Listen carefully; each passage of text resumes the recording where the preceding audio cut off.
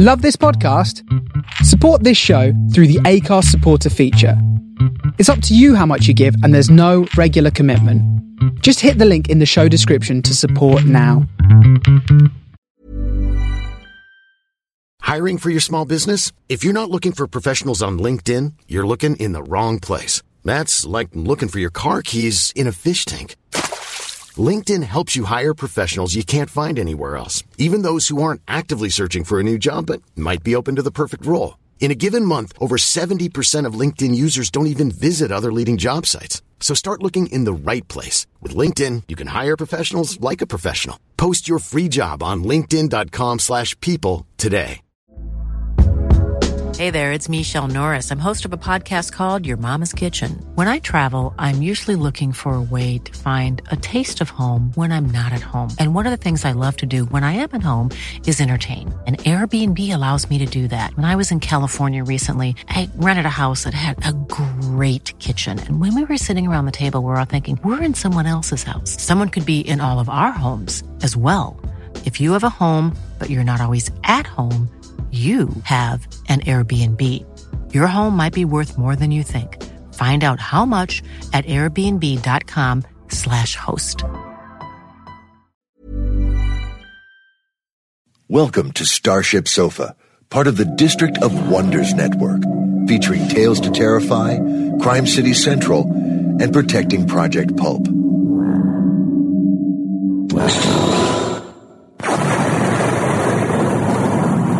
Everyone has a story in the District of Wonders.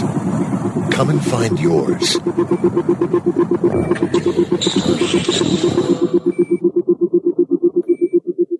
This is the Starship Sofa. Everybody, welcome, hello, and welcome to show 313. I am your host, Tony C. Smith. Hello, everyone. I hope everyone is fine and dandy. Certainly. Well, I'm not. No, I feel sorry myself. Full of flu. Yeah, man flu. Took us by surprise and knocked us off my feet. And I'm getting over it now, but 3 or 4 days, man. So things are going a little bit kind of haywire on the planning stage. I was going to bring you like another little section just to give you like an update on sofa notes and everything like that. But honestly, I just want to go to bed, suck a fisherman's friend and just cuddle up and go to sleep. I am shattered. Yeah, that's a sweet, by the way. So what I'm doing, I can't get it. I can't even think straight, to be quite honest. I'm just got the shivers, the chills and everything. I just want to go to bed. Hey, but you know what I mean? The show's got to go on.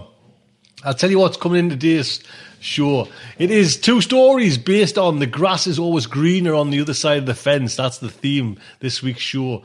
We've got, first coming up is the main fiction, or one of the main fictions. It is Greener by Josh Roseman. Then we've got a fact article. It is Film Talk by Dennis M. Lane. Then the next part of the main fiction is Always Greener, and that's by Michelle Marquardt. So that is today's show. And like I said, there was going to be a little fact article, a little ramble by me about sofa notes. And, the truth is, things are looking really good. I'm getting some kind of Photoshop copies of what the site will look like. The main artwork by Ben Wooten's finish, it just came in today. And I'm desperate. I just want, honestly, I want a hot water bottle. I'm freezing cold, yeah. It's sunshine and everything. The house is warm. Everyone's turn the heating down, Sonny, but I just can't get through the day. Oh, here we go. Struggle on. First, we'll get into the first main fiction with big sap. 47. Knocked off by a cold man. First one is the main fiction, and it's Greener by Josh Roseman. Josh Roseman, not the trombonist, the other one, lives in Georgia, the state, not the country. His first writing appeared in Asimov's, and I remember when that kind of happened, he was just over the moon, Josh. It was just an amazing time. Escape Pod and the cross-genres anthology Fat Girl in a Strange Land. His fiction has been reprinted by the June Steve Audio Fiction magazine and Starship Sofa. His voice has been heard on 2 Escape Artists and all of the District of Wonders podcast. He is a 2000 graduate of the Towers Toolbox Writing Workshop. No, I don't know if I pronounced that right. When not writing, he mostly complains about the fact he's not writing. You can visit Josh at roseplusman.com or follow him at Twitter at listener42. There you go. This story is narrated by Peter Piazza. Now, Peter's done some cracking narrations for us as well. And I've seen that kind of some reason or where they lost touch, but this is a great narration from Peter. Just lovely, you know what I mean? Just forget yourself and just listen to this fantastic story. So the Starship Sofa is very proud to present Greener by Josh Roseman. Read for Starship Sofa by Peter Piazza. The apartment is silent. Naomi and the kids are gone. 8 years, 2 contract renewals. And we decided to end things. Or more accurately, I decided it was time to let the contract lapse. I really thought Naomi would take it better, but I was wrong. I thought she would be able to overcome her old-fashioned upbringing, her parents with their lifetime contracts and their for better or for worse mentality. But when I told her I wouldn't be renewing for another 4 years, she hit me. She actually punched me, so hard that I stumbled, falling onto the floor and cracking my head against the refrigerator. I don't think much was said after that. I slept on the sofa, and when I got to work the next day, my message telltale was blinking. I found a simple, terse note from her on my screen. I'm bringing the kids to my parents. I'll get my stuff out next week. My attorney will contact you about custody arrangements. A few lines below that, you prick. That had been 3 weeks ago. Sari steps in behind me and the door slides shut behind us. Her hands go to my shoulders, then slide down my arms. I turn to her, see her dark face half lit by the city lights coming through the open window. Her eyes are wide. She's smiling. I lean in to kiss her, but she stops me, puts one finger on my chest. "No, Scott," she says in her lilting accent. "You must test first." I roll my eyes. I don't think she can see it, not with a light behind me, and step into the kitchen. The junk drawer, or Naomi called it that, is mostly tidy now, just a couple of data drives, and the small white box. I set it on the counter and open the top. Blue lights flicker as it cycles up, and an oval area glows yellow. "I'll go first," I say, pressing my index finger to the yellow light. There's a tiny pinch and a beep. The machine has a drop of my blood. While the small square readout shows a pattern of pretty lights, I take out an alcohol swab and run it over the testing pad. I'm sure I'm clean, and I'm just as sure that Sari's not going to want to test if I haven't cleaned up after myself. Another beep. We both look down at the readout. Sari close enough that I can smell the delicate citrus scent of her perfume, feel her bare arm brush the sleeve of my shirt. In small capital letters it says, "No known socially transmitted diseases. No known contagious pathogens. Biocontrol implant active through 12/17/78. Thank you for using Pfizer." Despite knowing I'm clear, I still let out a soft breath. I must have touched at least 20 people in passing between leaving the bar and getting to the apartment. Who knows what I could have picked up? "Very good," Sari says. She reaches past me and presses her index finger to the yellow oval. Her hand brushes mine as she does, and I'm sure it's intentional. The machine thinks taking longer than it did with me, and the readout is a little more ambiguous. No known socially transmitted diseases. No known contagious pathogens. Antigens present for influenza strain 602-A. No danger of infection. Biocontrol implant active through 03/05/79. Thank you for using Pfizer. 602-A, I ask. What does that mean? I see Sari's shrug. My eyes have adjusted to the lack of light. I was ill a month ago, she tells me. I received medication and did not miss any time at work. I was told 602A causes at best a tendency to sneeze when it reacts with vaccinations. She smiles and touches my arm, fingers gentle through my shirt. My test is clear, Your test is clear. Her message is clear. I put my arms around her, hands on her lower back above her hips, and this time, I do kiss her. Even though we're both clean, Sari insists that I fabricate a physical barrier. It's been 10 years since I've been with anyone except Naomi, and I've almost forgotten how to put it on. Sari waits patiently, slim and dark, a smooth statue reclining in our bed. My bed now. Naomi didn't take it or any of our furniture with her. And smiling. I finally get it in place and kneel between her legs, then lean forward. But again, that finger on my chest. What is it? I ask, impatient.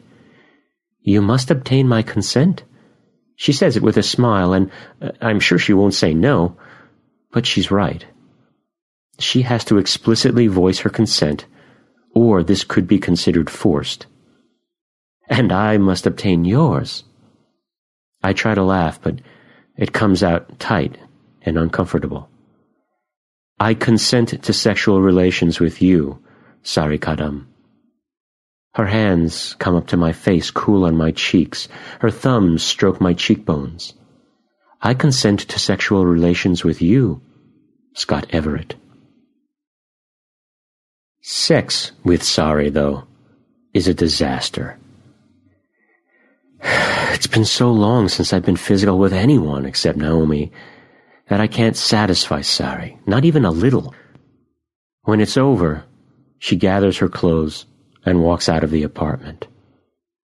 Naomi would never walk out after sex, no matter how bad it was. But maybe it was just Sari. At least that's what I hope. So I try again. Neither Anne nor Kelly asks me to wear a barrier, though both want me to test, and both are clean. It doesn't work out with either of them, though. Anne turns out to be a mistake, desperate and clinging, and Kelly makes it clear she just wants me for the night. After that, I'm jaded to the whole thing, though I go out with Brian and Daniel after work on Friday anyway. We get a few drinks before Brian suggests a negotiable entertainment venue. I don't really want to go in. Definitely don't want to pay $50 just to walk through the door. But he promises there's someone here I'll want to meet. Her name is Tina. She's very nice. She ought to be, since I have to pay her just to sit and talk with me. She's wearing too much perfume, and like every other employee, male or female, that's all she's wearing. Places like this, the management wants it clear to everyone what they're negotiating on.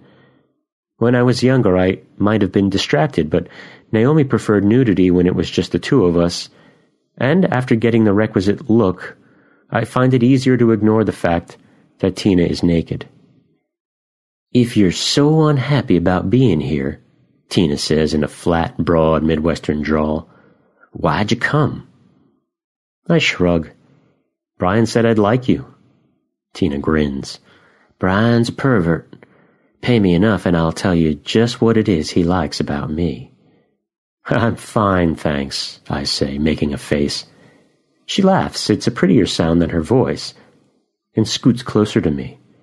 Her hand falls to my right thigh, as if by accident. So, how did you... I pause. My comm is vibrating in my pocket. I take it out and Naomi's picture is on the screen. I'd caught her mid-laugh, carefree. Beautiful. Sorry, Tina, I have to take this. She nods, and as I get up, it's as if she shuts down, going from affable, available girl to some sort of switched-off machinery. I touch the connect key and hold the comm to my ear. Hi, Naomi, I say. Just making sure you'll be at the apartment tomorrow when I drop off the kids. The old sharpness is back in her voice, and despite the picture on my comm, I remember why I didn't renew the contract. I'll be there, I say. I'm just out for drinks. She makes a sniffing noise. Not my business, she says. I'll drop them off at 9, like we agreed. Naomi clicks off before I can say goodbye. I plop back onto the bench, and Tina comes alive again, pressing up against me. Her arm goes around my shoulders. Everything okay? I nod just once. Former wife, I tell her. Every time we talk, she's just so... I make a hard and pleasant sound, and Tina smiles.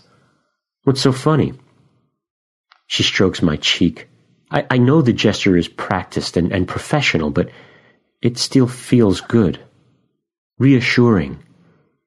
There's no need to keep it all in, she says. We can talk about it and about what you want to do to make it go away. What? Tina reaches out to the table in front of us and touches a pale blue oval with her forefinger. A screen, part of the table, but so dark I didn't notice it before now, lights up, and a menu appears. Let me help you, she says, her voice soft. I can take her off your mind. I promise. We test at the venue. I come back clean, but Tina has antigens for herpes simplex. Hell, half the country has that. At least Tina's had it treated. She meets me outside, gets into my car wearing jeans and a sleeveless blue blouse. As I drive her back to my apartment, I notice just how blonde her hair is, how curly it is. But plenty of women have curly blonde hair. I offer her coffee when we get inside, but she declines.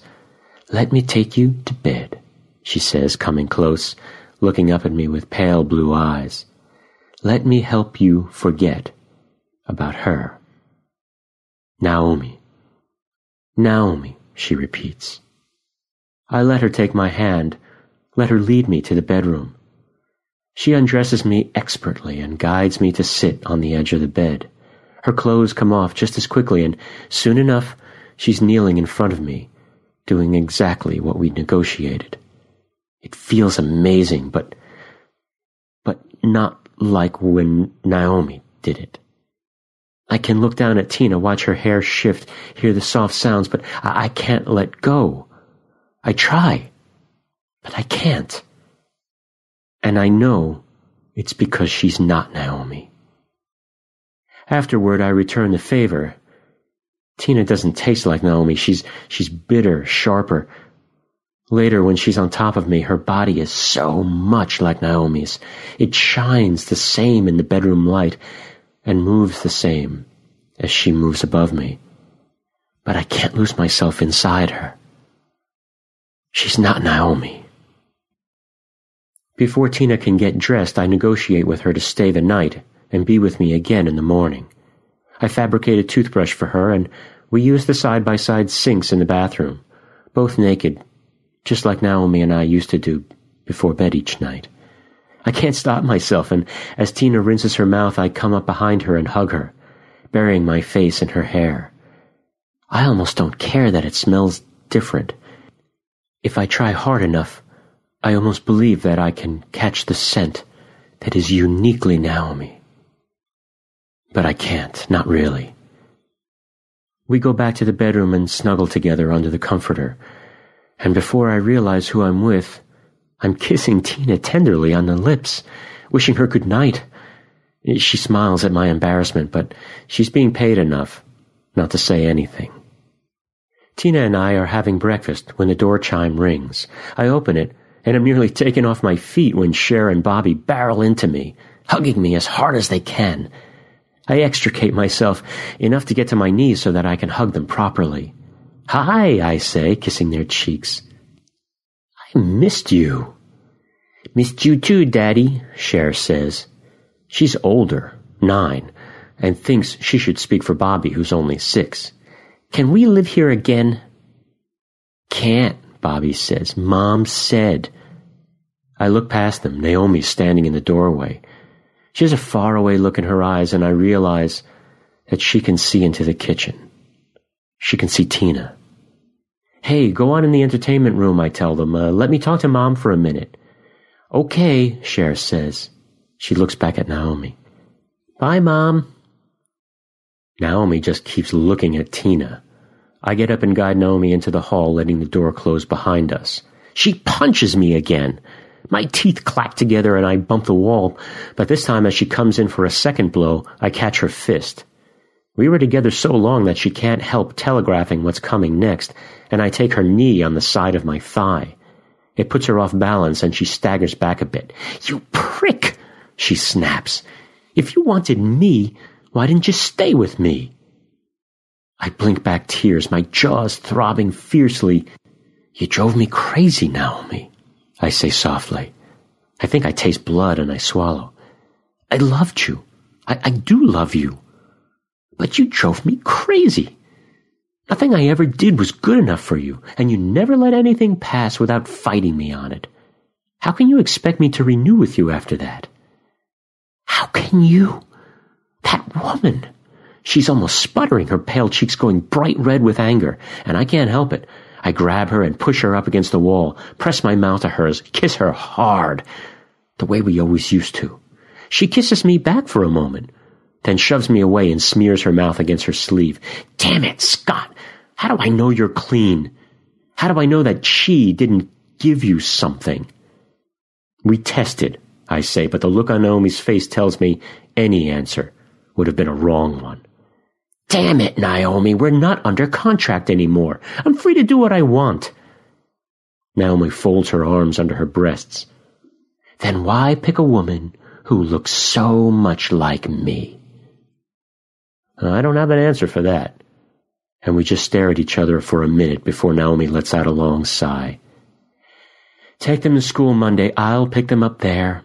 She turns to go, but I can't let her. "Naomi," I say, "wait, please." She stops walking but doesn't turn around. "Naomi, I'm sorry. I miss you. I can't. I'll see you in a month, Scott," she says, still facing away. I watch her walk down the corridor, turn the corner to the lift, and have no choice but to go back inside.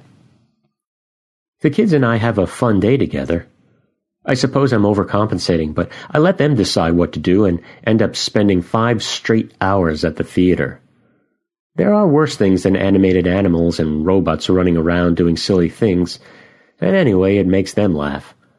Then we get dinner and go up to the Skywalk, something Naomi never lets them do, despite how safe it is. And even though it's perfectly safe, I let Cher hold my hand so tightly that it makes my fingers hurt. Bobby doesn't care. He's going from left to right, looking out over the city. The Skywalk is 10 stories up, connecting the Bank of America building with the Faneuil Hall Marketplace.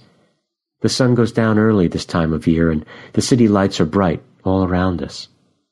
Halfway across the bridge, there's a little sitting area with a couple of metal mesh tables and benches, all bolted down. Cher and I sit down, and I give Bobby my card, so he can use the pay-to-view binoculars.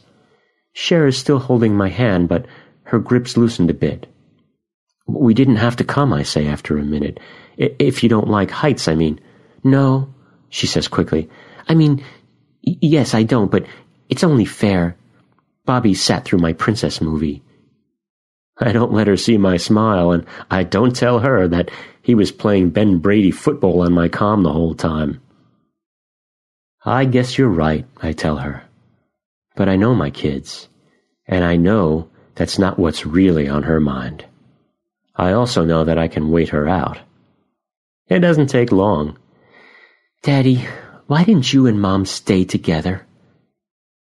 I have a pat answer ready. I've had one for each of them since it happened. But it seems stupid now. All my reasons, all my excuses, and none of it feels right. "I wish I knew," I say. "I love your mom. I still love your mom." I swallow hard. There's an unexpected lump in my throat. And I miss her. And I miss you guys. But it wasn't working, Cher. It just wasn't.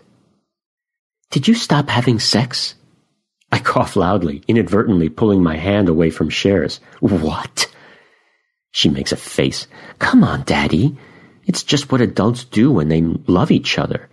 You and Mom love each other, so if you stopped having sex, maybe you don't love each other anymore." Her voice is resolute, but the skin around her eyes is tight, and she's folded her hands in her lap. I put my arm around Cher's shoulders and pull her close. "We didn't stop having sex. I can't believe I'm talking about this with my 9-year-old daughter. Cher, if there was anything wrong with your mom and me, it wasn't that. So what was it? She's looking up at me now, eyes glistening. Tears halfway down her left cheek, and I brush it away. Why can't you be together? I don't have an answer, and even if I wanted to think of one, Bobby's bounding back, still full of energy, my card in his hand. Cher pushes away as if I was hugging her and she didn't want me to, and gets up. I take my card back from Bobby. Ice cream? Sure. Great. We can get it when we get off the tee.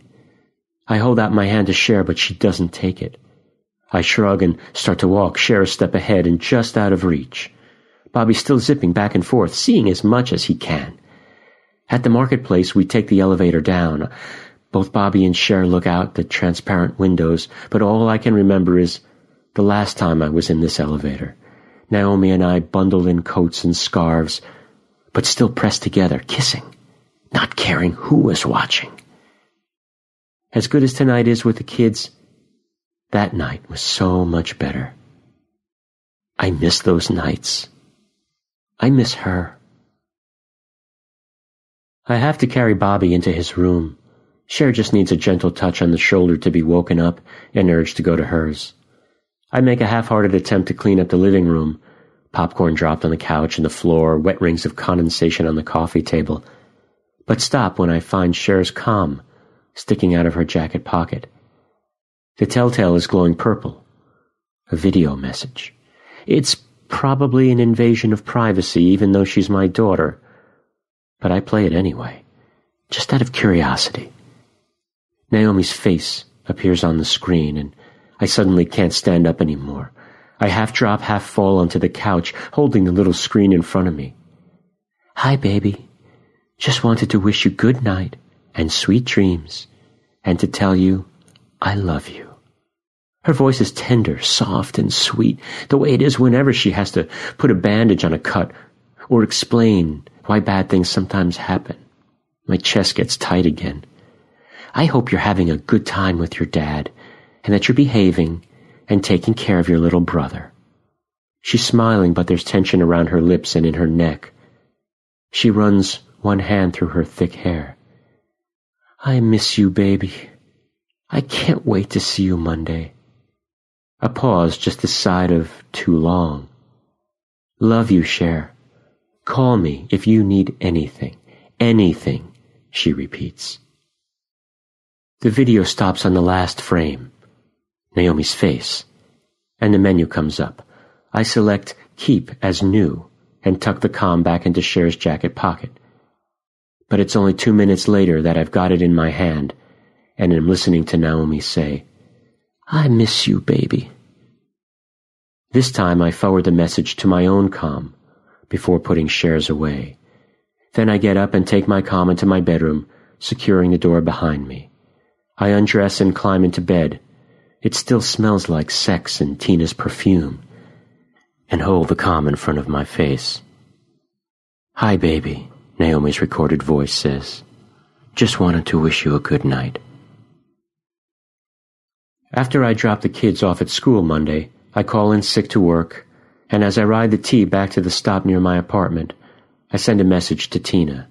She responds almost immediately, and an hour later, we're on the couch in my living room, her bare feet in my lap, a news channel running on the screen, the sound off. I miss this, I say. I imagine so. She moves her heel a little, but I don't respond the way I think she expected me to. What's the matter, Scott? I sigh and lean my head back on the couch cushions, my eyes closing. I've just been lonely, I guess. I mean, I've been out a few times and even had sex, but it's not the same.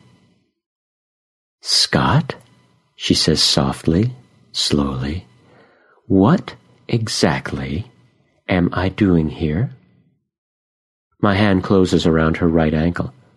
I find myself sniffing. I miss you. I want you back with me. She yanks her foot away, and I open my eyes to see her getting up from the couch. I think that's quite enough, she tells me. She pulls her comm out of her pocket and does something to it. I hear mine ping softly. There, that's everything you paid me today. But no buts, she says. I stand up, but she's already almost to my front door. Scott, I'm not your ex-wife. Her tone is not ungentle. I might look a little like her, but I'm not. If you want her back, you have to talk to her, not to me. I shake my head slightly. Tina's right. She doesn't look like Naomi. Not really. All right, fine, go. I turn away, but I don't hear the door open. I feel Tina's hand touch my shoulder, and I turn around. She cups my cheek and smiles. You're a good person, Scott. I'm sure the two of you can work things out. I hope so. It's more of a whisper than anything else. Tina steps away, her touch lingering, long after she's gone from the apartment. I can still feel it as I pull out my comm and watch the message from Naomi, the message I edited down at midnight, once I had the content memorized. As I listen, it almost feels like Naomi had just said goodbye for the day. Hi, baby. Just wanted to tell you I love you. I love you too, I say. I really do. I watch the message over and over for most of the day. On Tuesday, I go into work, but everyone in the office notices that something's up. What about Tina? Brian asks as we sit in the break room nursing coffee. Wasn't she great? She was fine, I say, non-committal. Nice girl. Did she do that thing? His left eyebrow goes up, and he makes a gesture that can't be misinterpreted. I told her she should, that you really needed it. I don't answer. Fine. At least I tried. He leaves the break room, mug in hand. I've been cupping my own in both palms, ignoring the heat seeping through the ceramic and into my skin. I spend the rest of the day at my desk, skipping lunch, earpiece tuned to my comm, listening to Naomi's message. Every chance I get, I load up pictures of her and flip through them on my screen. For every harsh word, there's Naomi, wind whipping her hair into a curly mess, sitting on the seawall at Martha's Vineyard. For every snide remark, there's Naomi, smiling longingly at the camera, chin resting on a hammock made of her fingers. For every pointless argument that she insisted on winning, there's Naomi, nude and beautiful, posing for me in our bed. For everything she did to hurt me, she did just as much to make me love her. How could I have ever said goodbye to this woman? I'm still at my desk at 7, long after everyone else has gone home. I put my comm into the dock on my desk and select the Medfield address that connects me to Naomi's parents. Her mother, the same face, the same hair, but done in gray-streaked brown, answers my call, folding her arms. What is it, Scott? Hello, Joanna, I say. Is Naomi available? Even if she was, I don't think she wants to talk to you. Fine. But I still want to talk to her. Can you... I trail off. Something Naomi's mother said sinks in. Why wouldn't she be available?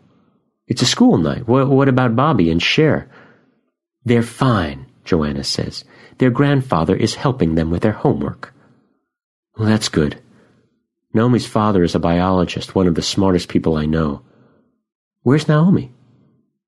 Joanna's lips press together tightly, and she exhales slowly through her nose. I stare intently at the screen, and finally Joanna tells me. She's gone out. A date. I feel my fingers go cold, a fist clenching around my heart. A date? Joanna nods. With whom? She didn't say, and it's none of my business. Or yours, she adds. Or don't you remember that you didn't renew the contract? The one you insisted on instead of marriage. When you said no, you gave up the right to ask after Naomi. Joanna's finger comes close to the screen to disconnect me. Wait, I say, my voice dull. Please. Her hand moves away. I'm thankful. Naomi's father wouldn't have waited. What is it? My mouth is suddenly dry. I swallow hard, run my tongue over my teeth, and try again. I made a mistake. The sound of the words, the trembling near whisper, the first time I actually say it out loud. It all runs together and I find myself crying. I choke back a sob. I should have renewed, Joanna. I have to force the words out. I miss Naomi. I miss the kids. I managed to take a couple of breaths. Please, Joanna. If I call her, she won't answer. Can you help me? I just want to talk to her. Joanna's silent for a long moment. I know you have her comm address. For the kids. She appears to make a decision. Here. Both hands move toward the video pickup, and I hear the soft clicking of keys. My comm pings a second later. Her emergency code. Thank you. Don't thank me, Joanna says quickly. She's furious with you. A long pause, as if she's not sure what she wants to say next. But you're better as a family. Her expression is more sad than anything else. Fix this, Scott, and don't screw it up next time. I won't help you again. She stabs her finger at the screen. Her face blinks out, replaced by a call summary. I touch the keys on the dock and bring up my messages. There it is, Naomi's emergency code. They can be bypassed, but Naomi's not that technical. I am. Instead of calling her, though, I type the code into AC&C's locator program. Her location comes up less than 10 seconds later, along with a map and directions. I don't need either. I was just there. The Skywalk. I pass my card over the reader and step through a little plastic turnstile at the Faneuil end of the Skywalk. A group of what looks like college students hold the elevator for me. When we get to the top, they stroll out, and I angle around them. According to my comm, which has been tracking Naomi's location since I left the office, she's at the midpoint of the Skywalk. Maybe she's even sitting at the same table where Cher and I sat a few nights ago. I zip up my jacket and begin walking, wondering how I'm going to explain to Naomi's date why I tracked her down. Turns out that's not even necessary. Naomi's standing at the railing looking outward. There's a gentle breeze. Her curly hair flutters a little, as does the tail of her shirt where it peeks out from below a dark green cashmere sweater. I stand next to her. Hi, Naomi. She turns her head. Her face is hard, her eyes sharp. What are you doing here, Scott? I thought you were on a date, I say. That's not an answer, she snaps. But she immediately looks to regret it. I know that expression. He invited me to his apartment, but when I told him I wasn't planning to sleep with him, he got pissed off and left. I'm sorry. No, you're not. She actually half smiles. But then you had that woman in the house when I dropped off the kids. The smile's frozen on her face as she realizes what she said. Did you sleep with her? Well, there's no right answer here. Best not to lie. Yes, I say. There's regret in my voice that I didn't expect. I was lonely. We negotiated. Naomi makes a face. That's disgusting. I shake my head. I shouldn't have, but we tested first. We were clear. I try to keep any inflection out of my words, but I know I sound a little bitter. It's been almost a month. I haven't been alone since we moved in together. I was lonely, Naomi, and I missed you. I could tell. Her hand is cold when she puts it over mine. Scott, what happened to us? We used to be so happy. I look at her. Her pale eyes are shiny. I don't know, Naomi, but I know this. I'm not ever going to be happy again, unless I'm with you. She laughs, that incredulous sound that means she doesn't know how to react. And then she's grabbing me, hugging me tighter than she ever has, almost knocking me off balance as she pulls my head down and kisses me like she did when I proposed the contract. My arms go around her, and I squeeze her right back until she coughs into my mouth and I realize I'm holding on too tightly. Come on, she says, her chin trembling. Take me home. We hold hands all the way to the elevator, and once inside, she presses against me, like she did that night in the elevator all those months ago. I put my arms around her waist and pull her close. Hold on, Naomi says between kisses. I've pulled her sweater off and shoved up her blouse to get at her bare stomach, but her hand is on my shoulder. Scott, wait! I bury my face in her stomach, breathing in the scent of her, heart pounding. What is it? I have to... She swallows, but doesn't continue, just pulls away and goes into the kitchen. I follow, shrugging off my jacket and tossing it on a chair.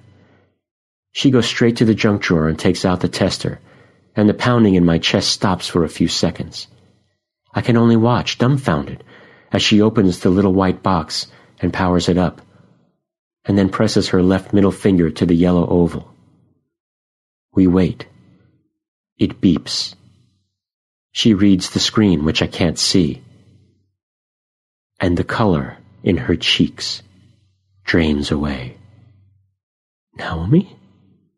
I sound small, scared. She passes the tester to me, and I can tell she couldn't speak if she wanted to. DR HIV type, 2 markers detected. Please contact your personal health representative immediately. Biocontrol implant active through 05-2880. Thank you for using Pfizer. I put it down on the counter. Naomi, what? How did this happen? There are tears in her eyes again. This time she can't stop them. She reaches for me, but I step back. She stumbles and catches herself on the edge of the counter, going to her knees. Her hands readjust her clothes, seemingly without thinking about it. It was the night after I left, she says softly, not looking up. A couple of friends tried to cheer me up. Got really, really drunk. Oh, Naomi. She doesn't drink. She barely touched her champagne at our contracting ceremony. I kneel but stay out of reach. Naomi, what happened to you? Now she tilts her chin up. Tear tracks shine on her pale, perfect face. This guy, he was nice to me. He listened. He said he'd drive me home, and I left. I guess I forgot about Maria and Gwen because they gave it to me good at work the next day, even though I was hungover. Naomi, I say, what aren't you telling me? She buries her face in her hands and starts to sob, and I can't help it anymore. I go to her, put my arm around her shoulders, and let her cry against me. Naomi, I don't care what it was. I'm not mad. I have to know. She's muffled, but I still understand her. I told him I wanted to test, but he said he was clean, and he already had his hand under my dress, and I didn't push it. God, Scott, I didn't make him do it. And now look at me. I grab her shoulder suddenly, and she stares at me, shocked. I am Naomi, I say. This isn't the end of the world. We need to get you treated. Use barriers. We can... But I can't finish. I break down. We kneel together on the kitchen floor, and we cry. Naomi and I both call out sick from work on Wednesday, and I take her to our PHR. He does more extensive testing, and it turns out the markers are left over from where her body fought the virus to a standstill. Your vaccine, he tells us, sitting on a stool in the exam room, it protected you from the effects of the disease, just like it's supposed to. You'll be fine, Naomi. But drug-resistant HIV is still dangerous to others. What does that mean? She's holding my hand. I feel her pulse racing. What about Scott, my kids? He shakes his head slightly. You'll never be able to donate blood or tissue, and if you ever cut yourself, you need to make sure no one touches the blood, just in case. We'll need to give Cher and Bobby extra boosters, but they should be all right. Naomi sighs, relieved, but there's something missing. I stare at the man until he gets up and leans against the counter. I'm sorry, Scott. We can protect your kids because they share your wife's DNA. But the two of you aren't blood relations. What does that mean? I ask. You can't have unprotected sex with Naomi. If you do, you're likely to contract the disease yourself. I blink slowly, then nod. HIV was beaten for a few years back in the 10s, but it came back, overcame the treatments and the vaccines. Scientists managed to stave it off and created a new vaccine about 30 years ago, but while I was in college it mutated, and the new version is tougher than ever.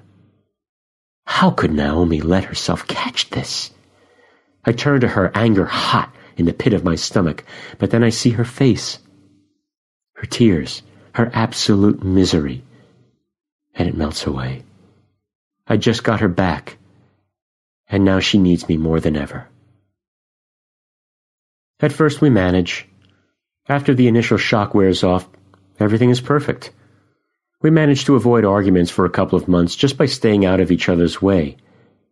But that's not a perfect solution, and half a year later, we're at each other's throats again, same as always, and Cher and Bobby are in their rooms to escape my shouting and Naomi's deadly quiet words.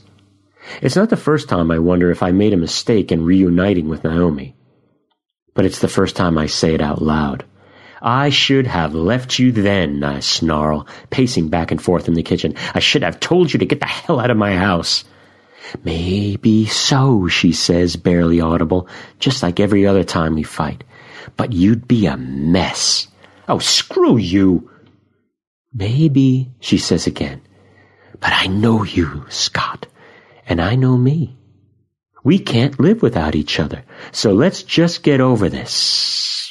She falters, and I fight the urge to finish her sentence, something that would fuel the fire even more. Damn it, Scott. What the hell were we even fighting about? I turn away without a word and walk quietly down the hall to our bedroom. The door closes behind me. I want to scream, to kick something, to go back out there and remind Naomi, in explicit detail, exactly what she said that set this off. But I don't. I just stand there in the center of the room, eyes closed, forcing myself to calm down. This has to stop. Naomi comes in an hour later, touching the lock control as she does. The kids are okay, she tells me as she undresses. I'm already in bed, calm in hand, reading. Bobby's fine, but Cher, she takes a deep breath. Scott, Cher was bawling. She was afraid we'd separate again. I open my mouth, but she holds up a hand. I told her it wouldn't happen, no matter what, and I put her to bed. But you're going to have to talk to her. I will, I promise. Naomi pulls her nightgown over her head and slides into bed beside me. Scott, she says, we have to stop this. It's not healthy. I put the reader on my nightstand and turn to her. I know, Naomi. I really do, but... oh, hell, I have to tell her. Naomi, you push every single one of my buttons. You drive me crazy. You piss me off at every turn, and it's all I can do to scream at you instead of going off and breaking something. So why do you stay? Her eyes shine. We don't have a contract anymore. You can leave whenever you like. Because I love you. I reach for Naomi and my hand finds her thigh. I sound plaintive, pleading with her to understand. I love you, and I want us to be together. Naomi smiles. I move my hand to her cheek. Her face is as soft as ever. I love you too, Scott. She holds me by the wrists, kisses my palm. I feel tears on my fingers. I never said it before, she says. But I'm sorry. I shake my head. It happened. It's in the past. I move closer to her, my lips nearly touching hers. Be with me, Naomi. Now. Forever. She nods and kisses me. When we separate, her cheeks are pink, her lips parted. She reaches for the barriers on the bedside table, but I grab her arm. No. Scott, you know what the PHR said. I don't care anymore. I nudge her legs apart with my knee. I want you, Naomi. I'm close enough now to feel her heat, all of you, no matter what. She wrenches out of my grip and pushes at my chest. I can't let you, Scott. I can't infect you. I take her wrists in my hands. Her pulse is bird quick under my thumbs. I love you, Naomi. She tries to protest, but I kiss her, and after a few seconds, she stops fighting. I have to prove to Naomi that I want her, and only her, for the rest of my life. I don't care about the disease anymore. I can live with it, but I can't live without Naomi. I've tried, but the grass isn't any greener on that side. After the kiss, Naomi doesn't try to stop me again. Her back arches just like always, but a tear trails down the side of her face. She doesn't have to tell me why she's crying, and I don't have to ask.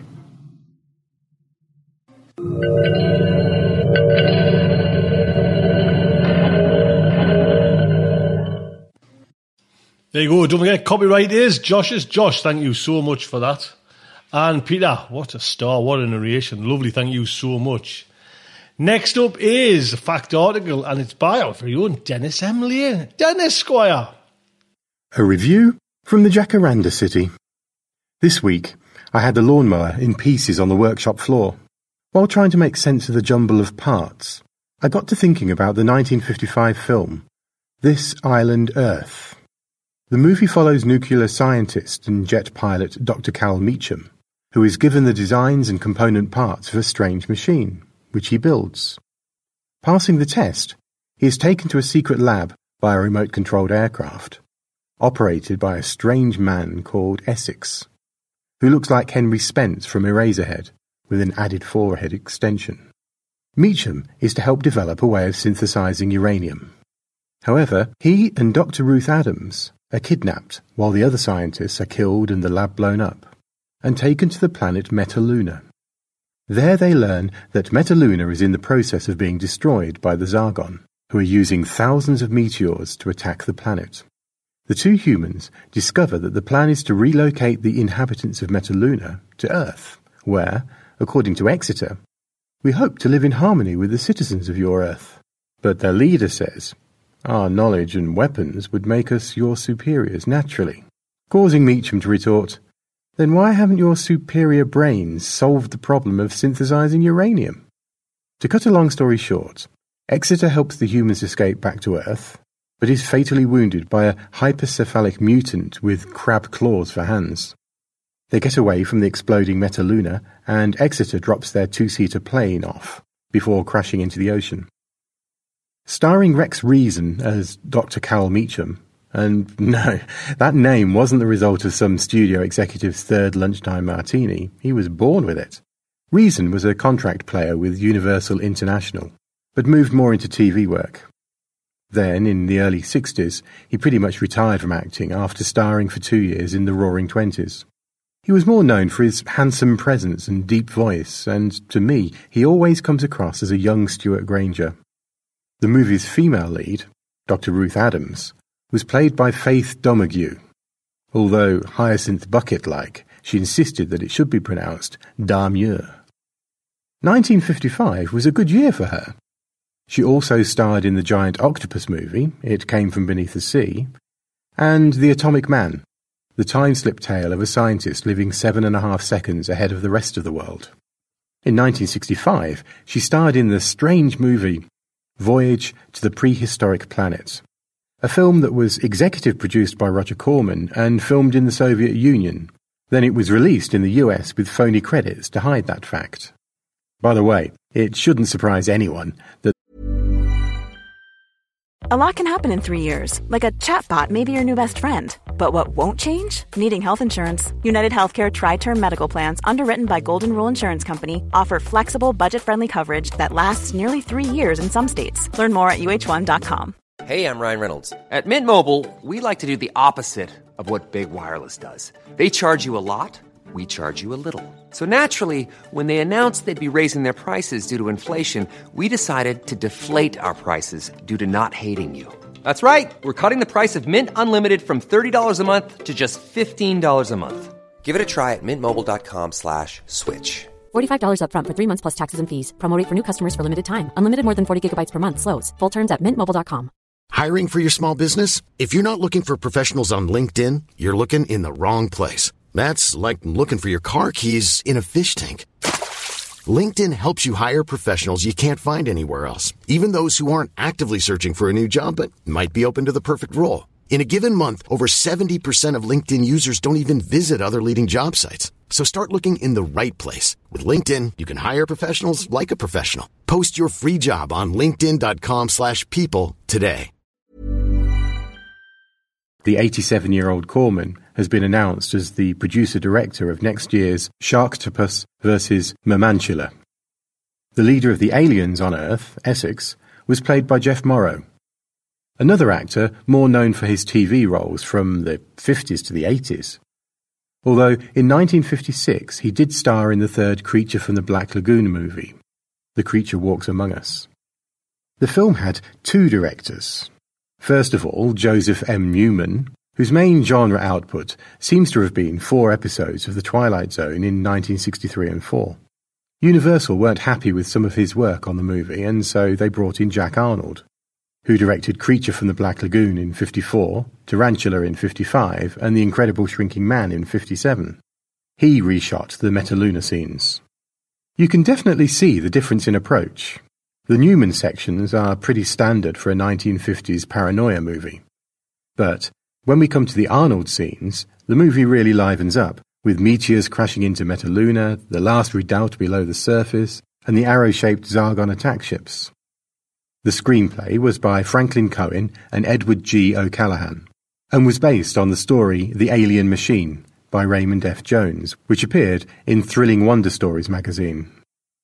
The movie won the Golden Reel Award for the best sound editing in a feature film, although the high-pitched whine when the planes are taken over made my wife leave the room, but then she swears that she can hear dog whistles. In 1956, a sequel entitled Aliens in the Skies went into pre-production. Rex Reason and Faith Damier were to reprise the roles, but the project was shelved as the studio considered the proposed budget to be too high.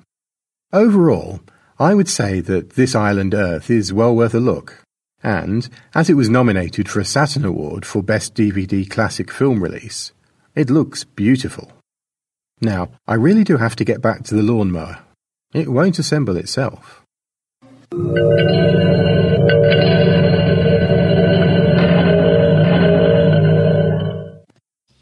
Dennis Squire, what can I say? And something special coming as well for Sofa Note members with Dennis.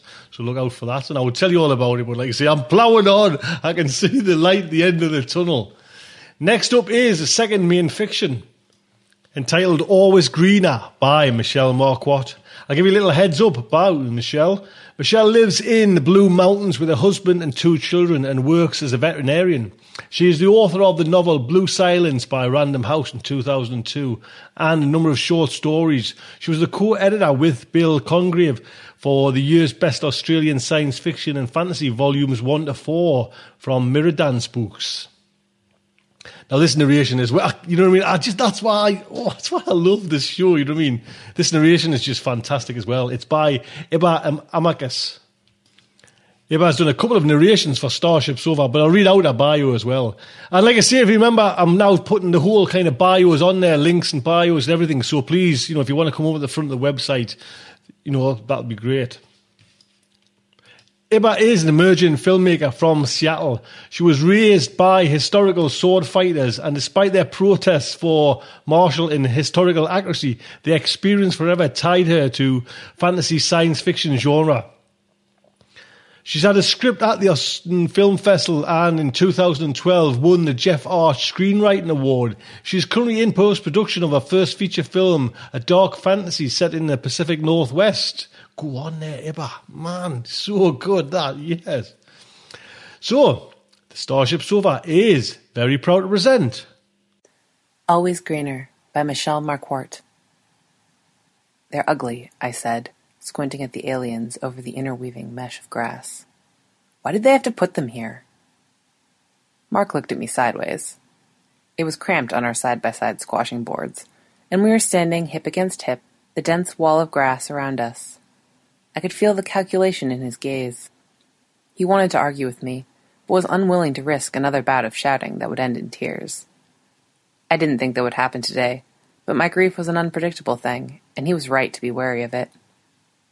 In the end, he just shrugged, reached out with a gloved hand, and pushed aside more blades to get a better view. I don't think the council has anywhere else they could put them. The grass makes a better prison than anything we've got in town, and who'd want them there anyway? The truce finishes in 4 days. One of their ships will come and get them before then. Better that happens out here, with nobody about. Nobody except us. I stared at the two figures as they moved slowly over the expanse of open, rocky ground. Their 3 short, fat legs inched their massive bodies along, while their varied arms balanced the building materials above their tiny, swiveling heads. They were pulling apart the last skeletal remains of the hut that had once stood at the highest point of the field, though there was no sign of what they'd done with any of the pieces. They're stupid, too, I said. That hut was the only shelter they've got. What if we get early snow? Mark didn't point out that the few remaining uprights of the old hut would have provided little protection anyway. Maybe they don't care about snow. Maybe engineers are designed to be weatherproof. It'd make sense. Maybe they'll just freeze. I waited for a twinge of satisfaction at the thought, but it didn't come. I don't know why they came here, I said. I hate them. But I didn't really hate these sad, slow creatures, despite all my intentions. They were builders and fixers, or so we'd been told, a harmless variation of a species we still knew almost nothing about. They were trapped and alone, and had probably been born to be slaves. They weren't the ones that had killed my dad. They hadn't flown the ships that had dropped in their thousands from the sky. I think they're starving, said Mark. They've been stuck in that field for weeks. My gaze followed the busy figures as they moved over the rocky terrain. They don't look it. How would we know? I've brought them something to eat. So that was what was in the lumpy rucksack on his back. How do you know what aliens eat? He looked vaguely embarrassed. I don't. I just brought stuff. I guess they can take what they want. Stuff? What could his family possibly spare? He opened the bag and we both stared inside. Some vegetable peelings, probably stolen out of the compost. An old shirt that was so cut up and tattered it couldn't even be used as rags. Some bits of an old tire. The plastic legs of a chair. You're going to give them that? He shrugged.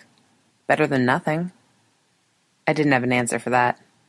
All right, I said. I want to see them. I wasn't sure where the words had come from, but as I said them, I suddenly knew that I had to do it. I want to see them up close. I knew he wouldn't argue, because of what had happened to my dad, and I knew it was unfair of me to take advantage of it.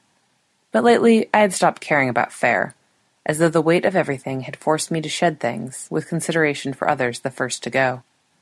Wordlessly, he handed me the sack. Part of me wanted to go up to where the grass stopped and the bare rock began, to let them see that it was me who was bringing them these things. Another part of me wanted to stay back, within the razor-sharp safety of the grass. In the end, it was the vegetable peelings that made my decision for me. I had no way of throwing them any distance. So I walked to the edge, laying my squashing boards carefully before me to press the grass down and provide safe passage. I felt exposed and a little foolish, and I realized, when I was almost there, when the big, lumbering shapes had stopped their progress and swiveled their tiny heads towards me, that in the grass it was impossible to turn and run. The two giants remained still as I reached the open ground, and, still standing on my board, emptied the contents of my sack onto the stone. My offering seemed pitifully small as it scattered. When I looked up, the aliens were heading straight for me.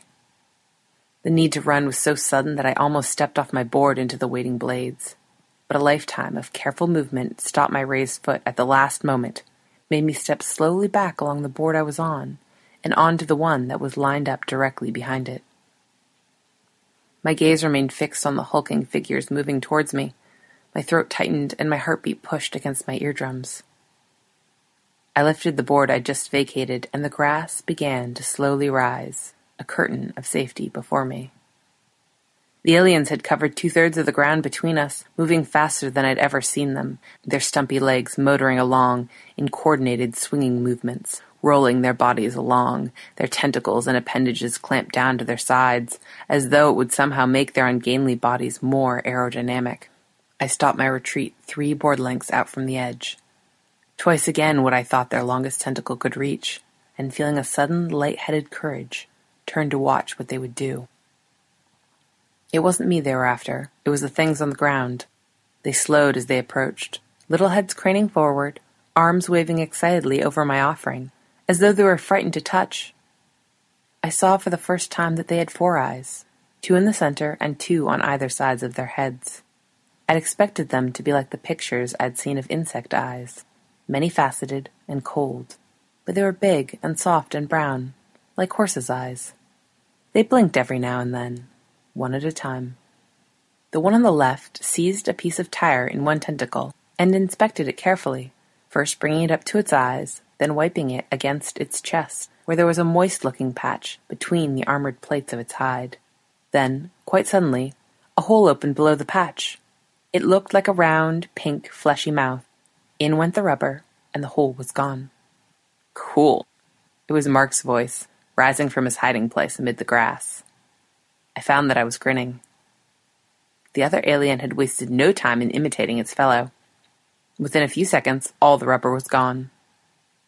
The shirt went into the same hole as the rubber, after being carefully divided between them.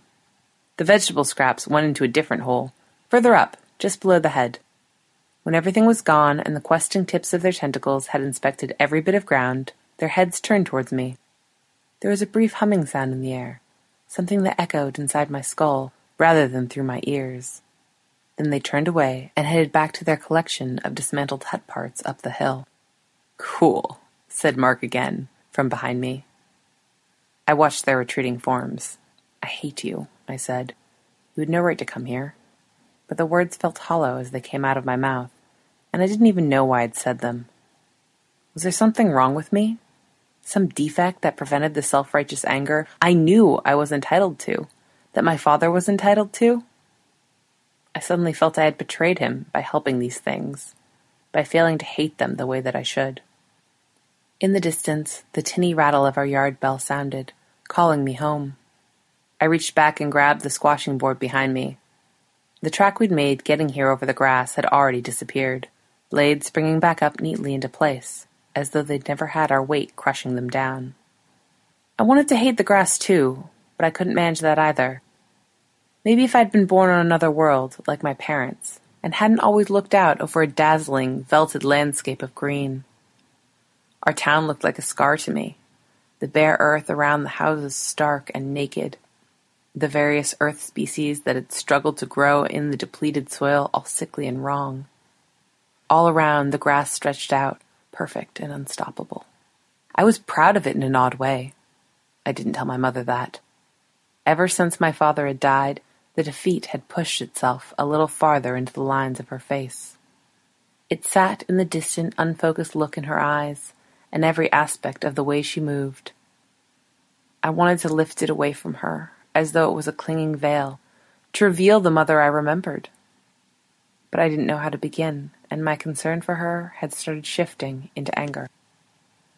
The thought dragged at my movements as I made my way over the grass towards the road, leather gloves protecting my hands from the blades as I replaced one board with another before me. There had been times, before the war, when I'd actually wished my father would leave, when the strained silences over the dinner table or the sudden vicious arguments had made me wish for peace an end to the tension that sat like a living thing in the air between my parents. But the two of them had always worked it out in the end. There would be a huge fight, and then the next morning it would all be gone. For a while, at least. It was gone forever now, and the guilt I felt at ever having wished it away sat like a small, furtive animal in my mind, darting out when I least expected it. At the road, Mark headed off in the opposite direction, waving a hand in farewell, boards tucked under his arm. I wasn't the only one who had clearing to do before dinner. The small rectangle of our yard was empty when I got home, my mother probably inside preparing dinner. I grabbed the heavy cicadas from their hooks by the back door without going in. There would be enough indoor time this evening for me to sit through. I started with the track to the creek, like I did every day. The narrow path ran downhill from the end of our yard for about 100 meters, to the slow, twisting, rocky banks of the stream that cut across our claim. On every side was grass, blades reaching inward about waist-high to swipe at the skin of anyone who wandered by without their leather coveralls on. I started by cutting back the overhanging blades, needing both hands to close the cicadas on the fibrous stalks, tossing them back into the ocean of green as I did so, methodically working each side down the slick, mossy banks of the creek. Then I turned around and did the runners, green tendrils inching across the clean soil of the track. They grew about 10 centimeters a day here, this close to the water. I pulled them up, cut them off, and threw them back to join their fellows. My father once told me how amazing it had been to see this new world as they descended from space. How beautifully, dazzlingly green it had been. How the colonists had laughed and hugged one another with joy that their world seemed so rich and abundant. You never could tell, he said, what you were getting, no matter how many bribes you'd paid. There were always stories of colonists being sent to desert planets or frozen wastelands or worse. After all, why should the Earth authorities care? It wasn't as though you could go back and ask for a refund. As it turned out, our world was sort of a wasteland after all, and he'd been right, we couldn't go back. Once the track was cleared, I hauled water in buckets up to our straggly vegetable garden, which covered most of the cleared area of our yard. Something was still eating the cabbages. I examined the neat, semicircular defects along the edges of the leaves, and searched for the 100th time for caterpillars or other insects. There was nothing. I suspected it was a fuzzer, one of the matted puffball rodents that lived in the underlayer of the grass. The thing had obviously braved the exotic terrain of the open yard and developed a taste for something besides grass stems. But there was nothing to make a trap with, and no money for netting. I hated cabbage anyway. It made the whole house stink like garbage for days. Clearing the edge of the yard took longer. I was halfway around when something caught my eye out in the grass. It was red, a red that I'd never seen before. Pure and vibrant, it glowed in the afternoon sun like a beacon a little more than a meter out in a sea of blades. I stared at it for a long minute, trying to work out what it was. It had to be man-made, to be a color like that, though I couldn't remember seeing anything in town that had ever been that red. How did it get out here, on our claim? I reached out a gloved hand, shuffling up the wall of the grass. Blades pushed against my treated leather coveralls, but none came as high as my face. I stretched as far as I dared, leaning out, careful not to overbalance, acutely aware that the further I stretched, the closer my face came to the knife edges below me. My fingers brushed the red thing, and it swayed. It seemed to be attached to the grass around it. A second attempt, and I'd grabbed whatever it was attached to and pulled, but the grass refused to break. Carefully, I stretched out my other hand, which held the cicadas. I'd need to cut the thing free of the grass. It was much harder reaching out with both hands. I found myself standing on tiptoes in an effort to get more reach, my balance hanging by a thread. Then the cicadas bit into the grass and the red thing came free. It did so with a sudden jerk, and suddenly I was unbalanced and falling. It happened in slow motion.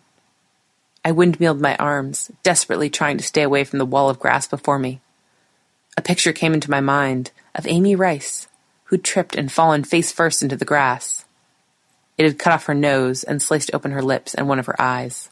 I wanted to scream, to let out the fear and horror that had blossomed in my chest, but in this sluggish, treacle world I had no control over my body. Then I fell, hard and backward, landing bottom first with a thump on the cleared soil of the yard. For a few moments, the world swayed and shifted around me as I sucked air down into my lungs. Then it all settled, and I was able to look at the thing I held in my hand. It was a flower. 5 lumescent, gently curving petals with a round yellow bulb at the center. It was halfway up a long stalk that must have come up from the grass. There were more flower buds at intervals along its length, but none of them had opened. Taking off my left glove, I carefully stroked a fingertip along one of the delicate petals. It was soft and warm, and left a faint tingling sensation on my skin. Leaning close, I put my nose to it. There was no smell. I gazed at the wall of green before me. Now I was looking, I could see other stalks with buds. They looked almost exactly like normal blades, only slight symmetrical swellings gave them away. I'd never really thought that the grass might flower.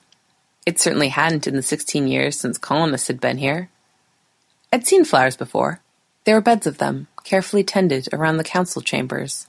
Seeds brought the vast distance from Earth.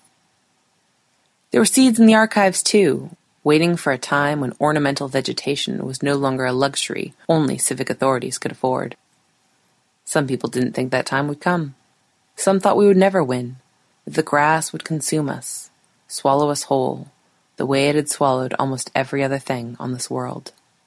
Unnatural, my father had called it. On land, he'd said, we'd discovered only 15 species of vegetation, 4 species of animal, 32 species of insect, and 12 invertebrates. The seas, as though in compensation, teemed with life. Certainly most of the meat we ate was fish, brought over land along narrow, laboriously paved roads. It cost a lot. We hadn't eaten any since Dad died. Should have chosen the coast, my father had muttered whenever we'd painstakingly extended our yard, slashing the grass at ground level, digging out the meter-deep root systems, shredding and composting it all. It wouldn't even burn. But the coast had problems of its own. Near landfall, something had come out of the sea one night. At least that's what they'd thought. The next day the whole town was empty, with not a clue to where everyone had gone.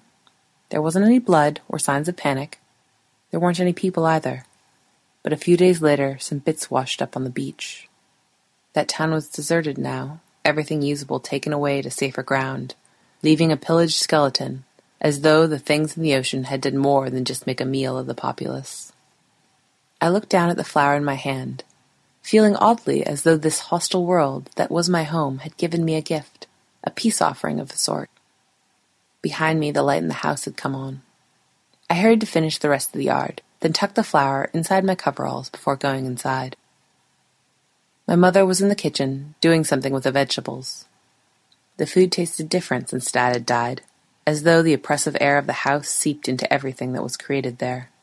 "Wash your hands, Jennifer." My mother's voice followed me as I ducked into my room. "Nina Sung just lost 3 fingers to that fungal infection that's going around." I pulled the flower from inside my coveralls and put it into the glass of water that stood beside my bed. Even in the dimness of my room, it seemed to glow. I stroked the petals and again felt the oddly pleasant tingling in my fingertips. My mother's voice came again from the kitchen. "Dinner's on the table." I left the flower in the darkness of my room. I hated dinner. Of all the times of day, it was the worst. My mother and I sat across from one another at the table, under the single globe that we could only run at half intensity since 2/3 of our solar array had gone offline. Neither of us spoke. The vegetable soup tasted bland and almost metallic, as though my mother had forgotten to put salt in it. Perhaps we'd run out of salt. I didn't dare ask. It took me until the bottom of my soup bowl to muscle up the nerve to say what I'd been wanting to say for days. "Mark says we should apply for a council subsidy." The words came out in a rush, as though my normally unresponsive mother might jump in and cut me off. "He says we're entitled to one on account of Dad being killed in the fighting. He says we should be getting it already, but maybe there's been a mistake in the records or something." My mother just sat there, her gray eyes focused a little off to the left of my face, as though I wasn't really there at all. "It'd help," I said. "Maybe we wouldn't have to sell any of our land." The silence stretched further for a few moments.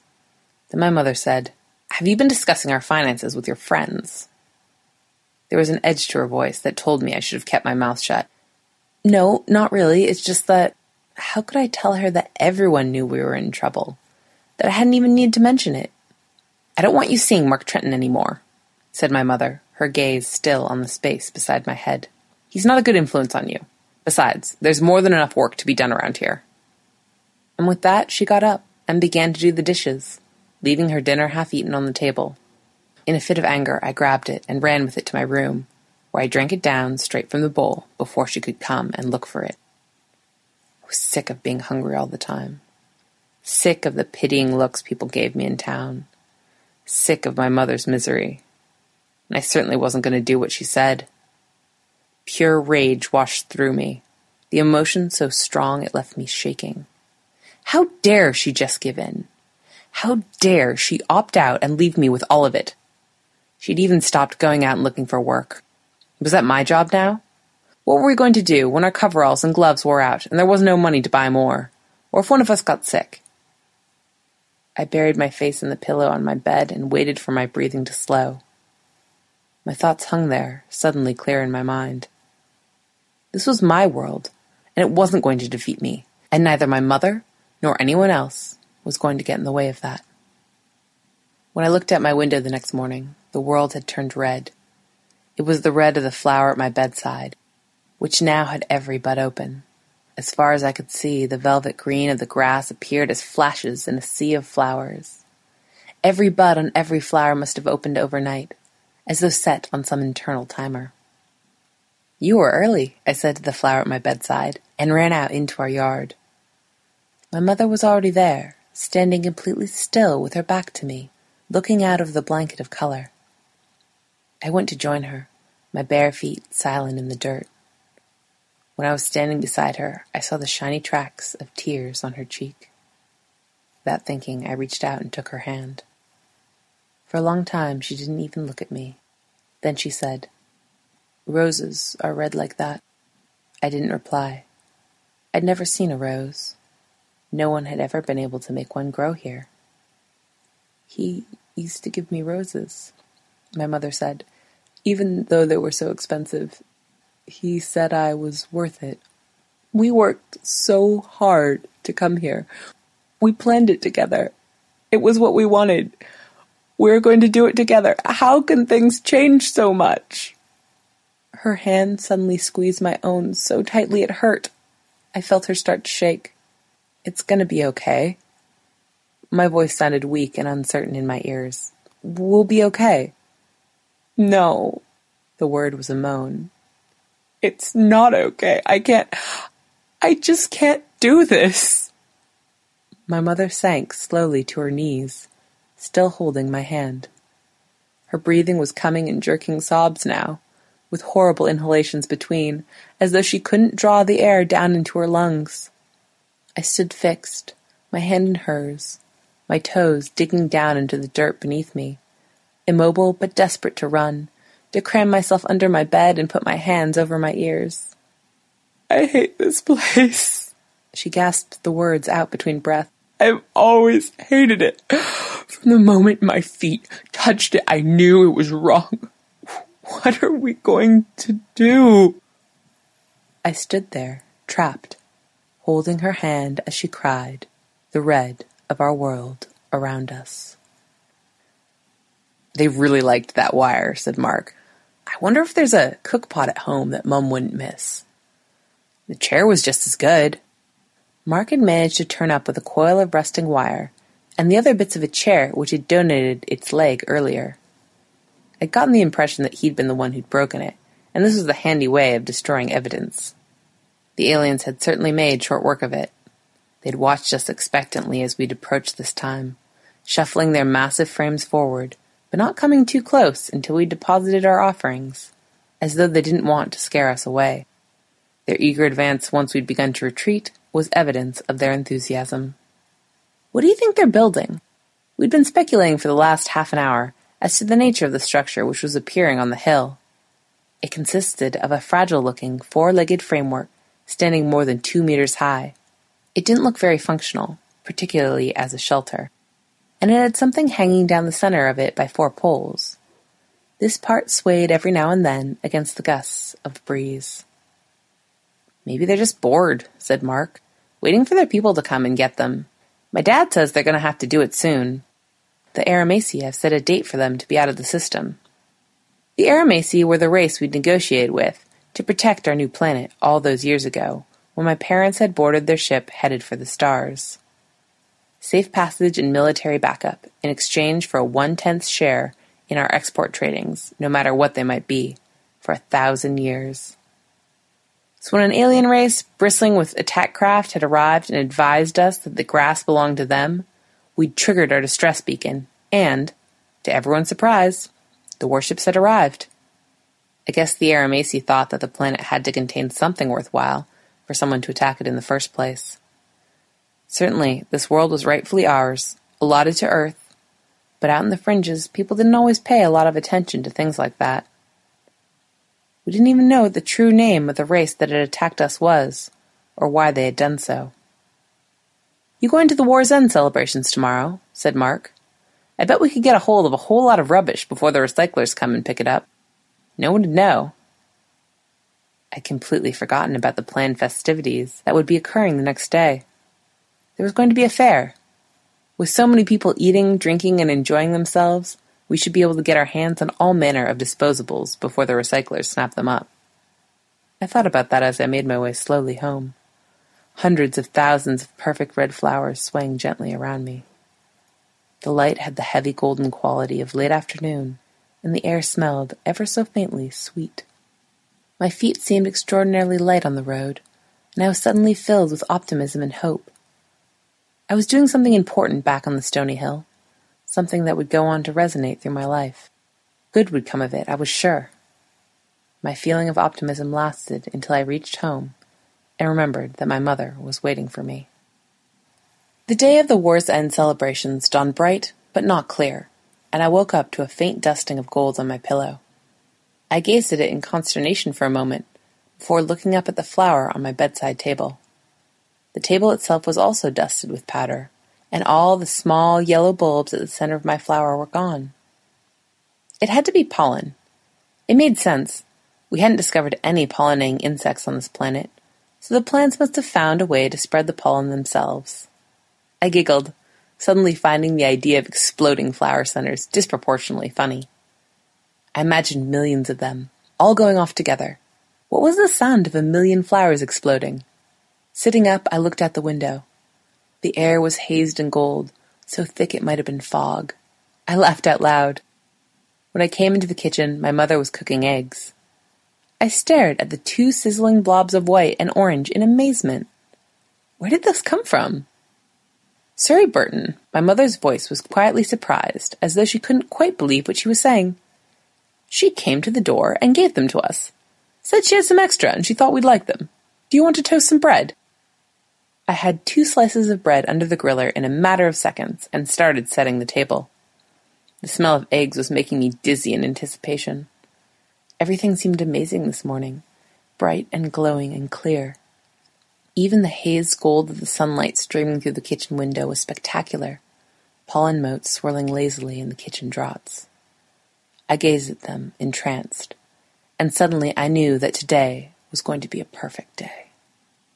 The War's End celebrations were in Plenty, our hub town, more than 20 kilometers away.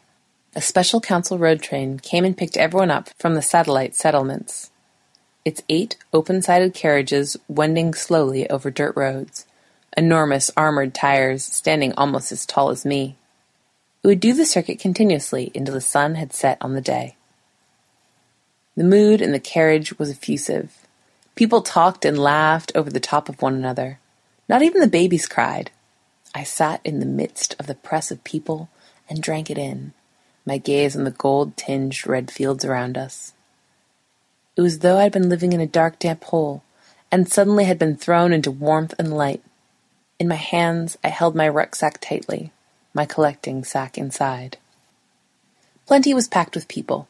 The town square had turned into a market, stalls decorated with anything brightly colored that the people could find. Many had made wreaths and chains out of the grass flowers, and loose red petals whirled in the breeze. Mark appeared at my side as we got off the train. "Got any cash?" he said, keeping his head low so my mother wouldn't hear. I shook my head. We'd even brought a packed lunch, though in the euphoria of the morning I hadn't cared. "Here," he said, pressing something into my palm. My mom gave me heaps. Must have gotten mad this morning. See you over by the games in half an hour. Then he was gone, following his parents into the throng, and I was left looking down at the 5-credit piece in my hand. It was easy to convince my mother to let me explore on my own. There was free coffee, put on by the council, and she didn't particularly want me hanging around while she sat and gossiped, so off I went. It was just as easy to grab the odd bit of rubbish when no one was looking and jam it in my sack, which soon bulged satisfyingly against my thigh. Half an hour later, Mark was waiting by a stall where you had to throw a rubber ball into barrels. Nobody was managing it very well. The balls kept bouncing out. But no one seemed to care, as they laughed and shelled out credits for more attempts. We both had a go at the rifle shooting.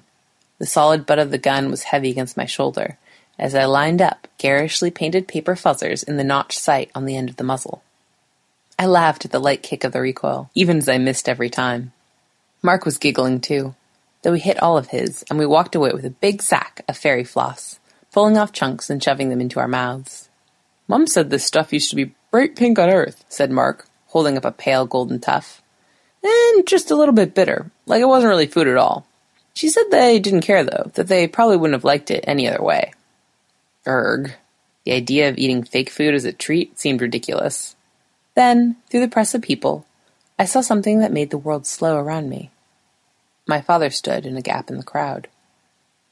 I stopped, unable to think, only able to stare at him, as he turned in the sunlight and began to walk away. The crowds closed back in, and he was gone. For a moment I stood there, stunned and blinking. Then I began to push my way towards where he'd been. It seemed I should call out, as though the words would stop him leaving, but part of me knew that this must be an illusion, another small miracle thrown up by this supernatural day. I burst free of the crowds, into a clearer space, my gaze frantically scanning faces. And there he was, standing less than 20 meters away. He looked the same as he always had. He even wore the same clothes, his best blue sweater and the khaki pants he'd brought from Earth and saved for special occasions. I advanced slowly, afraid that if I ran, it would break the spell and the illusion would dissolve around me. He was talking to a tall, brown-haired woman, who I thought I might have seen before sometime, in the crowded adult place. Step by step I drew nearer, until I was standing less than 2 meters away, still mesmerized, watching all the little movements he made. The woman noticed me first. She stopped talking, and the smile faltered on her face. My father saw where she was looking and turned towards me. It took a moment for him to pick me out of the background crowd. I waited for him to smile, speak my name, do any of the 100 familiar things that would prove to me he was real. His eyes widened as he saw me, but there was a confused, frightened look in them, as though he wasn't looking at the daughter he knew, but something wrong that had taken her place. My own smile faded in response, and I took a few steps closer, as though proximity could somehow change the expression in his eyes. "Dad?" I said, the question coming into the word at the last moment. He took a step backwards, as though I was contagious. "Jessica." The horror was in his voice, too. "What are you doing here?" There was anger and accusation in the words. I shook my head against them, feeling the sudden sting of tears in my eyes. "Dad?" My voice sounded small and uncertain in my ears. The woman beside my father reached out and took his arm. There was concern in her eyes, and she gave me a tentative smile. I realized that her worry was for me. "Gary," she said, "it's all right. We'll work through this. She's your daughter." My father shrugged off the hand, his face drawing together in anger. "She said they wouldn't be here. I bet she planned it all along." He rounded from the woman onto me. "Did your mother tell you to come looking for me? Was that the plan? To come and beg me for money? I gave you the claim, didn't I? Wasn't that enough?" I was crying in earnest now, my chest shaking, the tears running down my nose and into my mouth. The woman grabbed my father's arm again. "For God's sake, she's just a child." She released her hold and came over to me, stooping to my level and taking my shoulders in her big brown hands. "It's okay, honey. Your dad's just had a bit of a shock. He needs a couple minutes to get over it. He feels bad about everything that's happened. He didn't mean those things he said." "They said he was dead." My voice was a thick whisper through the crying. "Mom got a letter. He never came home. We lit candles every night." My mind was turning over and over, trying to understand, trying to see a way in which it had all been a mistake. Away where no one had lied to me, where my father hadn't walked out and not wanted to come back. The woman had turned back towards my father. "Is that what she was told? That you were dead?" He was shaking his head. "I didn't tell her anything. I have no idea what Mary told her. It just seemed best that I stayed away for a while." "You mean you just left, without ever talking to her?" The woman was angry too now. "How could you be so gutless? God, if I'd known that was the way you dealt with it, I would have thought twice before letting you move in." I couldn't stand it any longer. I pulled free of the woman's grasp and ran blindly into the crowd. My thoughts churned, tumbling over themselves out of sequence. Relief that my father was alive, falling beneath the knowledge that he had abandoned me. Anger at my mother, mixed with the understanding that I was not the only one he had walked out on. My vision was still blurred by tears before I realized I had escaped the crowds and was standing beyond the market square. The transport stop was before me at the end of the street, and the road train waited to begin another loop. I looked down to where my fingers clutched tightly on the bag of odds and ends I'd so happily scavenged earlier. I couldn't turn around and go back into the crowd. What would I say to Mark, or my mother, or worse still, my father? I couldn't even bear the thought of it. I had to be far away from here. I jumped on the transport train as it began its trundling trip towards home. By the time I reached the stone fields, it was mid-afternoon. It was awkward managing the squashing boards and my bulging sack at the same time, so my progress was slower than usual. That was good. It helped calm the horrible swirl in my mind. Worst of all, the magical euphoria that had infected everyone that day kept trying to push in. I resisted it because it was perverse and wrong, but it only increased the muddle. I began to feel nauseous. The two aliens waited patiently, just out of touching distance, while I emptied my loot onto the ground, though they were already waving their tentacles in anticipation. I think they knew I wasn't frightened of them anymore, because they were already inching forward as I began my retreat. Perhaps because of everything else going on in my brain, I didn't pay enough attention to the boards beneath my feet. You have to place them just right, so there aren't any uneven clumps or hollows beneath them, or they can tip when you stand on them, and suddenly you're in serious trouble. The flowers made it harder than usual to judge how the grass was arranged, and whether there were any dips in the ground. I didn't test the stability of the board properly before transferring my weight onto it. My foot came down, and the board tipped sharply to the side. My foot slid with it, and suddenly I was falling. I had a split second of realization. I was dead.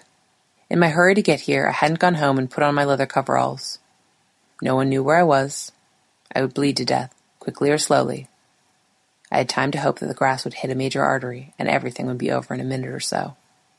Then, the tangle of green was rushing towards my face. In futile reflex, I closed my eyes. Then everything stopped. Something clamped around my chest so tightly I could barely breathe, and I had the sensation of being lifted. I opened my eyes as I was set, feet first, on the stony ground. The alien released the tentacle that had wrapped around my chest, and the appendage retracted back into its body, with a leathery, slurping noise. We gazed at one another.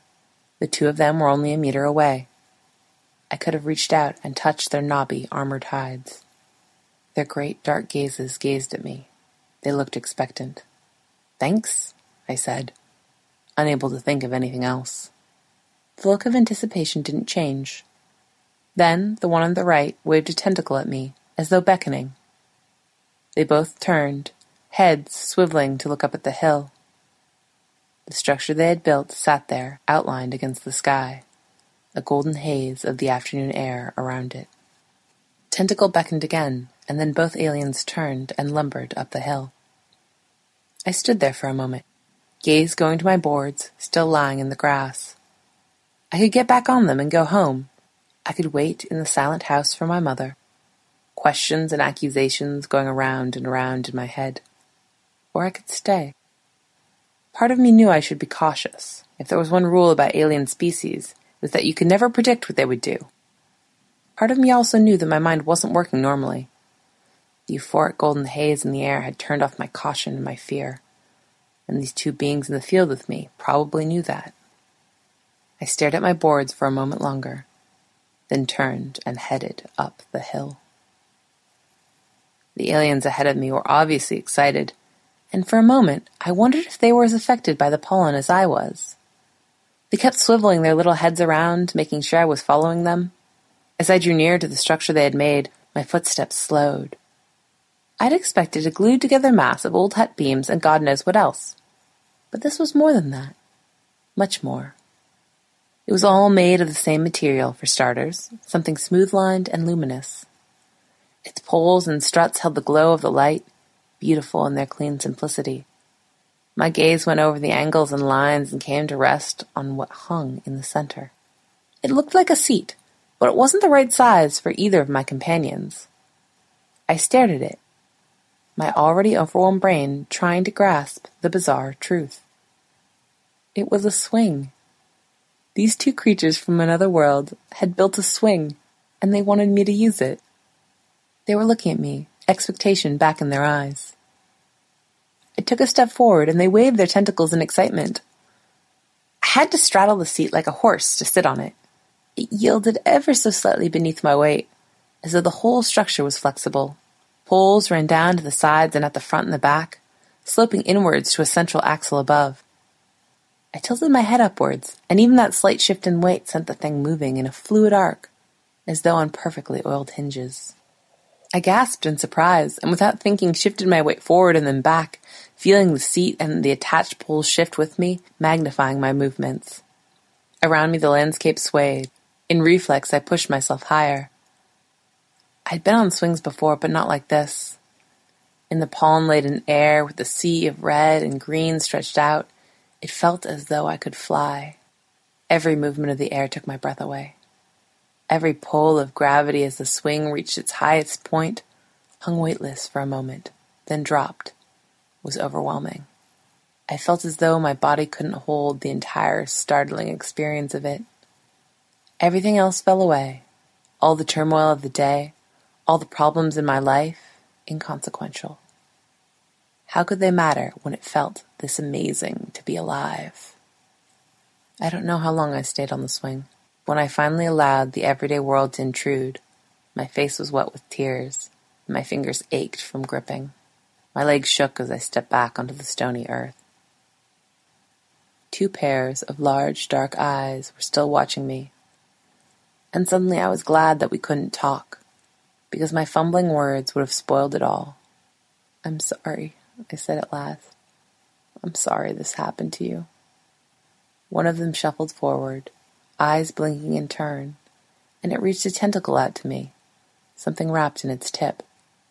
I held out my hand in automatic response. A weight dropped into my palm. I stared down into the flashing green. It was a stone, intricately faceted and colored the blazing green of the grass. Deep within, motes of red swirled and shifted. Somehow, I knew they had made it, and now they had given it to me for some unfathomable reason that I probably would never know. I'd never seen anything so beautiful, and never felt as undeserving as I did in that moment, as I said my clumsy goodbyes and walked away. My mother came home late last night. I heard her footfalls come to my door and stopped. I hunched beneath the bedclothes, pretending to be asleep while she stood there for an endless time. Eventually, she went away. Perhaps she didn't know what to say either. The next morning I woke to an unnaturally bright room. I stared at the ceiling for a moment, sudden dread churning in my stomach, then raced to the windows. Snow lay in a suffocating blanket over the ground. I pulled my coveralls over my nightdress in a matter of moments and ran from the house. Snow slid into my shoes, and the icy air stung my skin. I didn't care. I slogged down the roads towards the stone field, exertion burning the back of my throat, my breath clouding in the air before me. The world was silent and still, the sound of my breathing the only evidence of life. Around me, the grass was deep in snow, not a single flash of red in sight. It was worse when I needed to leave the road. The snow was deep over the grass, and the boards skittered and slid. I stayed on my hands and knees, hoping that if I slipped, the snow would shield me. Only a light drop in the landscape defined the edges of the stone field, as the grass gave way to bare earth. The field was empty. I stood, gasping for breath, gaze going over the unblemished blanket of white. There were no footprints, no signs of a ship landing. The swing still stood, its crosspieces and seat mantled in snow. I stared at it for a long time before I noticed the 2 large bumps in the snow at its base. I walked slowly forward, my feet punching down through the crust of snow. The sun glittered over the perfect expanse of white, and part of me felt that I was desecrating something sacred, that it should all be left as it was, silent and untouched in the morning sun. But I had to know. Up close, the mounds were more obvious. They were neatly side by side at the foot of the swing, as though the 2 of them had settled down together and waited patiently as the snow formed their shroud. I wanted to believe that they were just hibernating, that they had shut themselves down as protection and would wake when their ship came for them. But the truce was over. No one would come for them now. They would stay here in this field, on this foreign world, beneath the funeral monument they had built to bring a human child joy. I cried for a time and left them there. The stone field didn't hold the only death that day. The grass, vulnerable as it reproduced, collapsed beneath the weight of the snow and turned to a brown mush when the thaw came. It never got a chance to form seed, at least where we were. After the snows melted, I found I disliked the new brown, naked landscape around me, every hollow and rock exposed. But, for the first time, our claim was truly ours. In other places the grass remained. The council analyzed the pollen we had all been affected by, and it started to become clear why a race might plant a world with such a thing, and then travel light years to retrieve it. I sold the stone they had given me. I cried as I did it, even as I knew that it was the right thing, and that they would have approved. We bought chickens and rabbits for meat, and eggs, seaweed to enrich our soil, and seed for green manure. Our claim bloomed green for a few short weeks, until it was all plowed back in again, and planted anew. The chickens roamed through the tilled soil, energetic blobs of life. We chose fruit trees and planted an orchard. We sowed 3 paddocks with fodder wheat and clover, in anticipation of the cows we were going to buy. The vegetable garden thrived and expanded, and suddenly we had produce to sell. Somewhere, during all of this, my mother began to smile again. It was after that I went and saw my father. What he did still sits between us, despite the spoken apologies and forgiveness. I have no idea how to take the past and use it to strengthen our future, so the guilt and the resentment remain. But nothing is forever. I went back to the stone field once the snow had melted. I felt I owed it to them, that I should make some attempt to bury anything that remained. All that was left was a few small, scattered pieces of metal, as though everything else had melted away with the snow. Even the swing was gone. I stood for a time, looking out over the brown, muddy landscape around me. It was so ugly and full of promise. I turned and headed for home.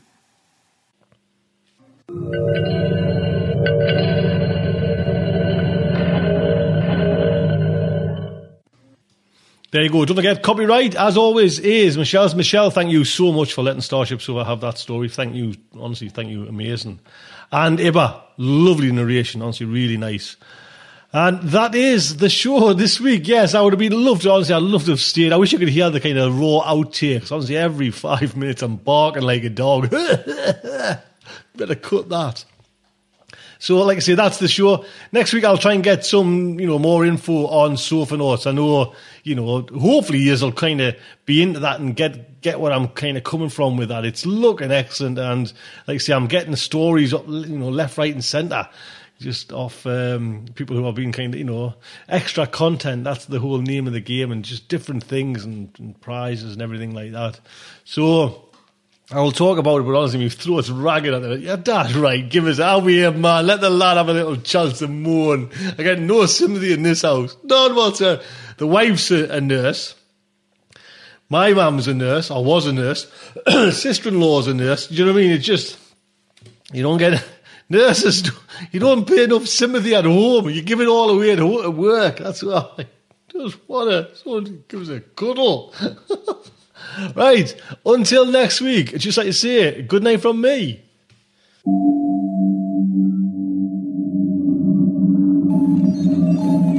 Will our heroes survive this terrible ordeal? Can they win through with their integrity unscathed? Can they escape without completely compromising their honor and artistic judgment?